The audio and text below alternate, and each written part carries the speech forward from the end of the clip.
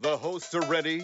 The fighters are ready. Listeners, make some noise if you are ready for Top Turtle MMA with Shockwave and Gumby.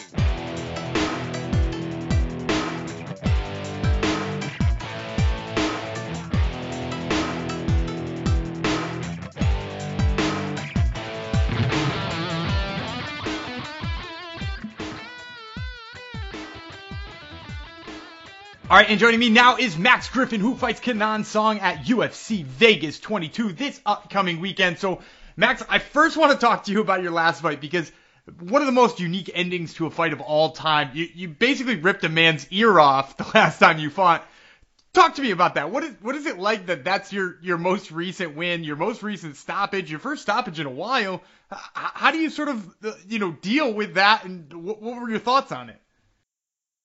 I love it, man. It was my best performance today, really putting things together, really having fun out there. I got a new mental coach, and, a lot of it was having fun, being authentic to me. And I'm a fun guy. I'm a jovial guy. So I was able to go do that. And in the process of that, I not only whooped the shit out of the guy, but I knocked his ear off at the end and had one of the most grotesque finishes in UFC history. The ear, man, and I'm riding the wave. I mean, my mom was upset in the beginning about it, but now I got an ear tattoo on my arm. I'm known as the ear collector now. I'm passing out ears. I'm signing ears. It's part of the game. It's what it is. I got to ride it, I've got so many questions to follow up on that. The first one, so how upset was your mom about it? Like, what did she say to you? She was like, Max, it's not funny. I'm like, Mom, I'm not laughing. But, it's all over. It's viral. It's viral. You know what I mean? And I was like, Mom. She's like, Max, it's just not funny. I'm like, no, it's not. I'm not laughing. She's like, you could have hurt the guy. I'm like, well, would you rather him done that to me? She's like, I guess you're right. Just, me or him, and it's going to be him every time. So she's over it now, but, it is what it is. All right, so then the second follow-up question to that first answer, too, is, so you went out and got an ear tattoo. What was how quickly did you decide that was going to be on you, and where did you get it? So on my arm, I have a samurai, and on my forearm, he has a sword sticking up. I actually put it skewered on the samurai sword. It's perfect. It's perfect. It's beautiful. It's bloody. It's a cool little touch, man. And a lot of times people get tattoos for memories. Their mom died, or like different stuff they like. They're a stripper, they get the barbed wire or something. But it's memorable. So I'm a fun guy, and my tattoo guy said he'd happily do it. So we got it done. It was my funnest tattoo. Also my smallest tattoo. Because I hate getting tattoos. They fucking hurt, man. But it was fun.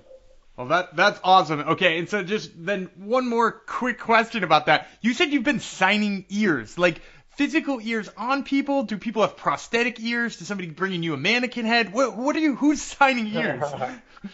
So the first time I signed ears, my buddy Chris Lane, he's over at Alpha Male, he's like the PT over there.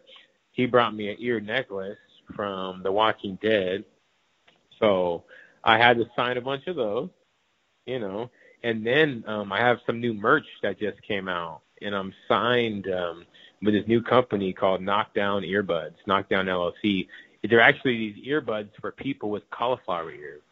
Like, so you order these earbuds, but they send you putty, and you mix the putty up, smash it in your ear hole, and then you send it back. Because, like, AirPods hurt my ears, and because I have cauliflower ear, but these stay in your ear. They don't fall out.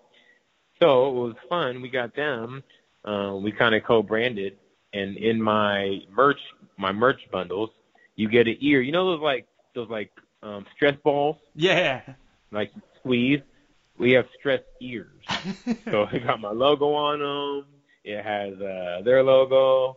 And I've been signing those. The kids enjoy them. People enjoy them. And it's a fun thing. I love it. That's great branding. Now, I do want to ask you about the fight and about the training leading up to it, because you mentioned the name Alpha Male in there, and I know last time I talked to you, we talked a little bit about how you had been cross-training with MMA Gold and Alpha Male, and you had sort of mixed up your training a little bit. It seems like that's still the case based on what you just told me. How has that been going? It's been great, man. I've been at Alpha Male for about 15 months now. And it's been great. I'm there 2-3 days a week, pro practice, and we're just getting to work. And they have so many good guys, so much talent. Such a high-level room, man. There's like 20 UFC guys in there and other world champions, world-class wrestlers, grapplers. Some of the best guys in the world are in that room.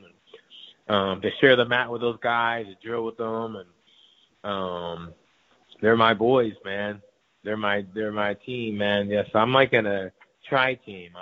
I'm there. I'm at MMA Gold, and I'm at Mary Nobles. You know, so I'm bouncing my time in between the three pretty equally, and it works. It works, man. It's going great. Training's beautiful, bro. Training's beautiful. That's awesome to hear. I'm hearing more and more fighters have been doing stuff similar to that, where they're getting different training in different places to get different looks, and I'm glad to hear that it's working. Now, I want to ask about the opponent, because you get Kenan Song here. He's a guy who maybe is flying under the radar a little bit. He's 4-1 in the UFC, but not a ton of people talking about him. And of course, you're coming off of, like you said, a viral finish, you know, like in a big way, you know, and you fought some of the bigger names in the division. You fought, you know, Cowboy Oliveira, you fought Colby Covington, you fought guys in this division. What were sort of your thoughts when they offered you Kenan Song coming off of that win? Honestly, man, I wasn't too thrilled about it, to keep it real. You know, I've been on the card with them before, not fight with them, but Anthony Hernandez, when we fought in China, Kenan Song was on the card. You know, didn't really think nothing of him, but he's good. You know, I thought I'd get a bigger name, but my manager said, hey, you have a couple more fights on your contract. You had a major victory last time. Let's get another big win. We'll renegotiate after this. You know, you have 2 big wins in a row, and then you can fight Robbie Lawler and these guys. You don't want to – the UFC is getting a deal on you right now. I mean, I make good money, don't get me wrong, but this 4th contract is going to be about double that. So they said, hey, get that money, bro, and then we could go after these big names. So I'm cool with that. You know, he's a guy I could beat. Stylistically, I like to fight. You know, I love to fight. They actually wanted me to fight him on March 6th, the Adesanya card. But I had a baby being born on February 19th, so it's kind of too close for it to happen. So I said, hey, my baby's coming at the end of February. Can we push out the fight? March 6th is a little too close. They said, how about March 20th? So that gave me my son was born actually like a week late, the 27th. She's about 2 weeks old now. And it works out. Let my lady settle in, let the baby settle in. Now I'm out here on the main card on ESPN. It's good. You know, I'm going to get more shine. You know, the fight could have potentially got buried in that Adesanya card because all the shit that happened on that. But this card's wide open. I mean, there's a lot of good fights, but I can't argue with the main card. Can't argue with ESPN. And I'm ready to destroy this guy, basically. Well, we're certainly excited for this fight, too. Now, before I let you go, I do like to try to get a prediction out of my fighters. How do you see this one ending? I'm going to finish this guy. You know, he's really good. He has a good right hand, but he has, you know, he's not too much of a wrestler, not too much of a grappler. I mean, he boxes. I mean, he got some good kicks to the body and stuff, but I got about 6 inches reach on him. And if he wants to fight, hey, you know, I hear he wants to come fight, and that's his style, but doesn't like moving back. And if you watch any of my fights, I'm a pressure guy. And, yeah, man, the exchange is going to be wild. I'm going to put this guy down, man. The odds keep climbing. I think the odds were originally, I was minus 120. Now I'm up to minus 195. So they know what's going to happen. And then even the props for my knockout, I'm plus 550. So if anybody wants to make some money, you bet $100, you get 5.5 times your money if I knock him out. And if he wants to exchange or if he doesn't, I'm going to finish him. It's just what's going to happen. Well, you heard it here first, folks. Not only a prediction, but some solid gambling advice as well. Once again, this is Max Griffin, Who Fights Kenan Song at UFC Vegas 22 this upcoming weekend. Max, thanks so much for the time, man. I really appreciate it. Thank you, bro. It's always good, bro.